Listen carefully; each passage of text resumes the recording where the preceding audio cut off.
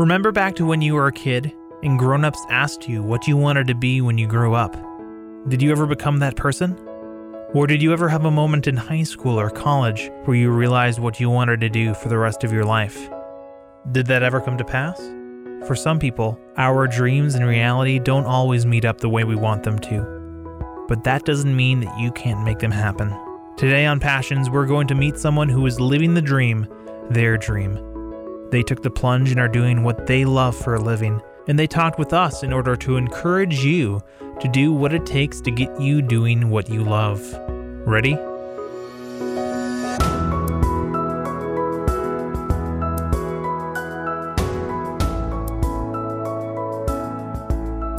Welcome back to Passions. I'm Alec, and this week I got to meet up with Brian Royal. Brian is the quintessential Renaissance man. He knows how to fix your car and make a mean omelet. He's passionate about music, people, and most importantly, he's passionate about his album and the way God has worked through him to make music for believers and non-believers everywhere. What's your name? My name is Brian Royal. And how old are you? I am 36 years of age. This is Brian Royal. He was born and raised in a small suburb west of Minneapolis. I'm from a little town called Mound, Minnesota. M-O-U-N-D, like mound of rocks, mound of dirt. When I asked Brian what he did for a living, he didn't know where to start. That's a great question, Alec. What do I do? I can tell you that I used to do a lot of things with my hands, like welding and fabricating and HVAC repair and carpentry and all sorts of manual trades, as well as I was a worship leader for a church. But I've resigned from all of those recently to move forward on doing a music tour. And that tour is going to be for Brian's album, For a Time to Come. The album is a 10-year culmination of all of Brian's passions. Passion for music, passion for ministry, and passion for the gospel. Follow, follow, follow.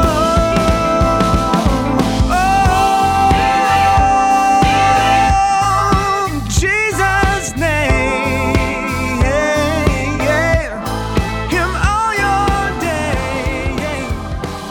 Over the years, Brian has worn many hats and played many roles while doing ministry, but the one thing he keeps coming back to is music. Music started for me at a very young age, just singing in church. I can remember, my dad, would look at me as we were singing, and he'd try to get me to sing the low notes with him, and I'd sit there and I would drum on the pews, trying to follow the drummer, and the rhythm I felt like was always in me, and I could always hear those tones and those pitches. And so from a young age, my dad had good music taste. I grew up on a lot of like 70s rock and Motown, and I think my sister confessed to me a couple months ago again that she actually hid the Jackson 5 tape from my presence because I listened to it so much that she was just so annoyed.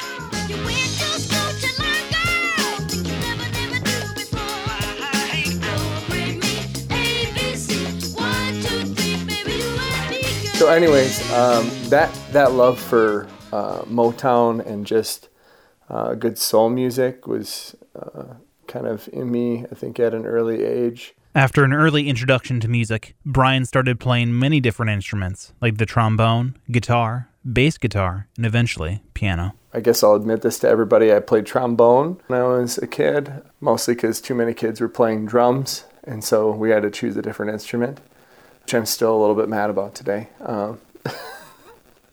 Drums would have been a little bit more beneficial, but I ended up them picking up guitar and drums later on, 16 and 17, and bass.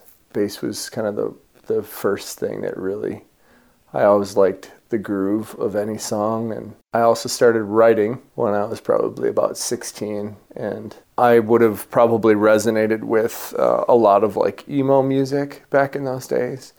The really sad, depressing kind of like where you tune your guitar down to drop D and talk about all of your emotions.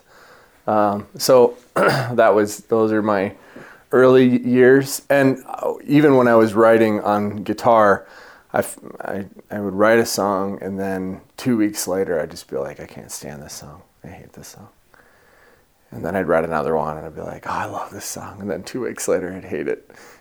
And it really didn't start clicking for me until in college I started playing the piano. All of a sudden, it just felt like that instrument connected with me, and it connected with the way I was wired. And I know that kind of sounds weird, but when I would play it, I would sing soulfully, or I would write songs that were groovier or funkier, or less emo and depressing. I wish someone would set me free. I wish someone would break these chains, 'cause I've been here captive behind these prison gates. So yeah, that began this quest of writing on keys, and at some point I just really felt like God wanted me to get these songs that I felt like God had been giving me down on CD. And even before that, I felt like He wanted to use those songs to minister to people that are in the church, to step out of the church and to be effective for the gospel, for people to get outside of their comfort zone and to love other people. But just like everything else in life, sometimes our dreams, or even our calling in life, falls by the wayside, and we get distracted. In Brian's case, 10 years went by. Yeah, about 10 years went by. I can remember we would meet in these little groups and talk about how God was moving in our lives. And Paul, our senior pastor, he said, today when you go to your small groups, I'd like you to talk about one thing that you feel like God has called you to do that you're not doing. And I was like, shoot. For me, that was the album. And I'd been busy serving. I served at a kids camp for 2 years as a volunteer, and I saw God do crazy things down there. And I was busy serving God, but I just had felt like this thing that He had told me to do, I just wasn't doing. So I finally did it, and I'm glad I did. And how quickly, Lord, do I lose sight of You and Your plan that's best for me. So won't You take my heart, Lord, and make it like Yours, and bring me through this desert to Your promised land. And even though Brian has finally made the album, there was always that doubt that gnawed at the back of his mind, the voice that would say, you're doing this for you, not for God. It was just coming to that point where I just said, all right, I just have to do it. Like, I can't not do it anymore. And there isn't any excuse that's worth it. And I just have to do it. It's in me, and I gotta do it. And I've fought so many years with this, like, God, is this my desire to do music, or is this Your desire? Is this my desire, or is this Your desire? And this kind of like love-hate relationship sometimes that I've had with music, of like, one day I'm just feeling it, and the next I'm not. And one day I'm feeling it, and the next I'm not. And okay, God, is that You, or is that me? And frankly, it's just, sometimes you just have to push through that stuff, and you gotta go, all right, I'm just gonna do something about it. Because if I don't do something about it, I'm going to regret it for the rest of my life. 'Cause how quickly, Lord, do I lose sight of You and Your plan that's best for me. So won't You take my heart, Lord, and make it like Yours. Bring me through this desert.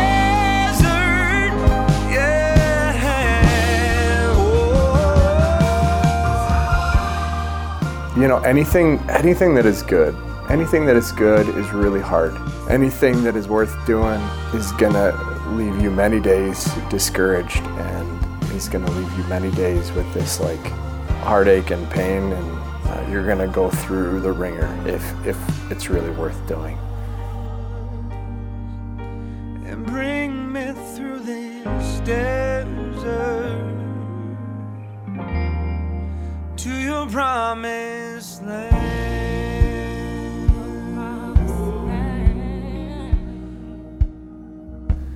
And I had to come to that point where I was like, all right, I just got to do this thing, and I got to keep pressing forward.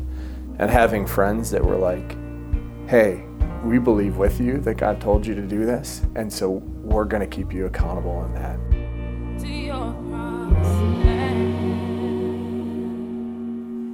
Brian's album For a Time to Come was produced in Minneapolis in 2016 and was finally released October 7th, 2016. Brian's next goal is taking his music on the road.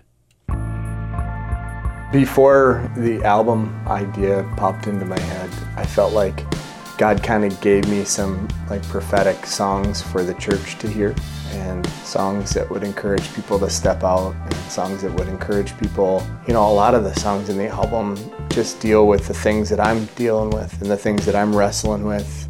I think we need this reality check in the church that we're all struggling with things, and that it's okay to be real, and it's okay to struggle with things, and it's okay to wrestle with things, and we're all on the journey together, and none of us have it figured out. Oh, Church of America, wake up. Oh, the time is now. Yeah. The time is now.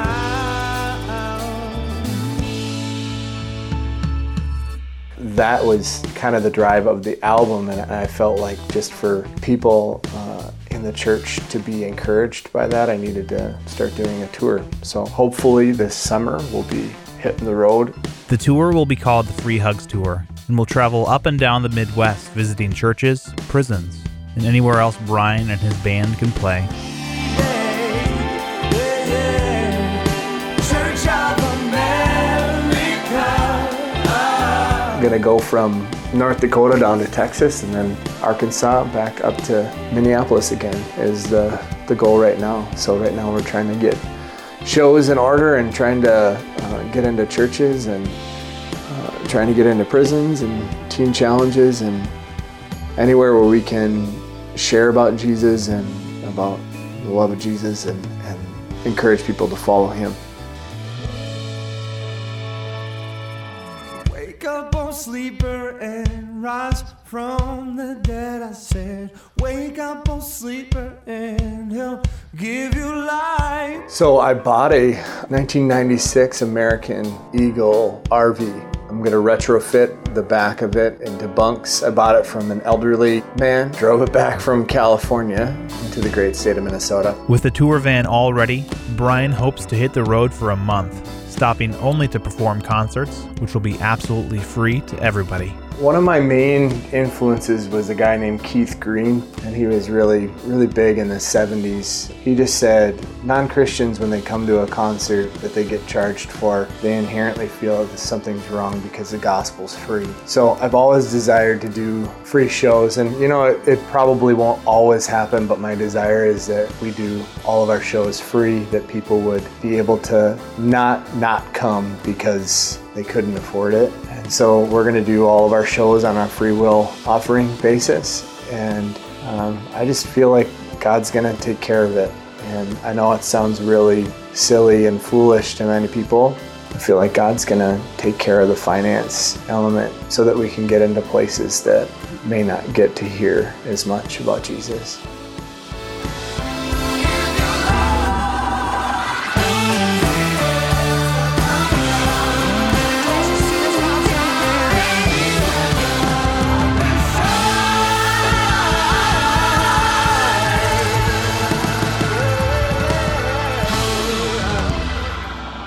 Not only does Brian want to spread the gospel, but he also wants to make sure people know that they're loved. Hence the name Free Hugs Tour. My dad grew up in a household where he didn't hear that he was loved until he was 44 years of age, and him and my mom decided to change that, and we heard that we were loved every day, and that every day we would get a hug from our parents. I knew that they loved me. I knew that they cared for me, and that made a lot of difference. And so being able to do that for other people, and sometimes, you know, just a hug is what you need, you know. You don't need a good pat on the shoulder, you just need somebody to love you and tell you everything's gonna be okay. So we're gonna call it the Free Hugs Tour, because I'm a hugger. I've always been a hugger. We're actually gonna sell free hugs shirts just as a way of people stepping out of their comfort zone, because it's so interesting, the people that come out of the woodwork to give you a hug that would never give you a hug unless you were wearing a Free Hugs shirt. I will follow you. We did a show at Teen Challenge, and it was so awesome just to be with guys that were fighting in their addiction. And for me, my addiction has never been alcohol or drugs, but it's been pornography and lust and sexual addiction. So it's coming together with other believers and fighting and going, hey, we all got problems. We all got things that could take us down. And let's be honest and real about what we're fighting, and let's be genuine about that. Because that's when we can really experience the kingdom of God, is when we all come to that place where we go, we're broken people that need Jesus. I have a desperate need for Jesus every single day of my life. And if I don't depend on Jesus, it goes bad real quick. Nothing that Brian has done is for himself. He has a passion for music, but he directs it to someone who is greater than him. He has a passion for people, and he directs those people to someone greater than him. In the final moments of Brian's album, he lays out a prayer for those listening, that they would turn, near or far from God. They would turn their faces to Jesus, the one who is consistent. Friends, if there's anything that you can take from all this, I pray that you take Jesus. That you allow Jesus to transform your life. That you allow Jesus to lead you, to guide you. This world is in a desperate situation. Things are falling apart all around us. And yet Jesus is consistent. Jesus can be our hope in these dark times. Jesus can be our everything. And maybe you have never trusted him before. Maybe you have never given him your life. Maybe you have never surrendered to him. But today is the day of salvation. Today is the day when you say, Jesus, I surrender to you. Jesus, I receive your forgiveness. Jesus, I accept you, and I want to follow you with all of my heart. Jesus, I repent of the way that I have gone. I turn from the way that I have gone, and I turn to you. And friends, he is calling your name. He is calling that you would come out of the darkness and into the light. He is calling that the captives would be set free, that those who were locked in sin no longer be bound. Friends, if you have never put your hope in Jesus, today is the day. And if you have put your hope in Jesus, don't allow your faith to sit on the shelf. Don't allow your faith to stay stagnant. Follow after him. Begin to ask the question of God, what do you want me to do? Who do you want me to speak to? Who do you want me to forgive? Who do you want me to minister to? Begin to allow him to speak in. And as he speaks, follow him.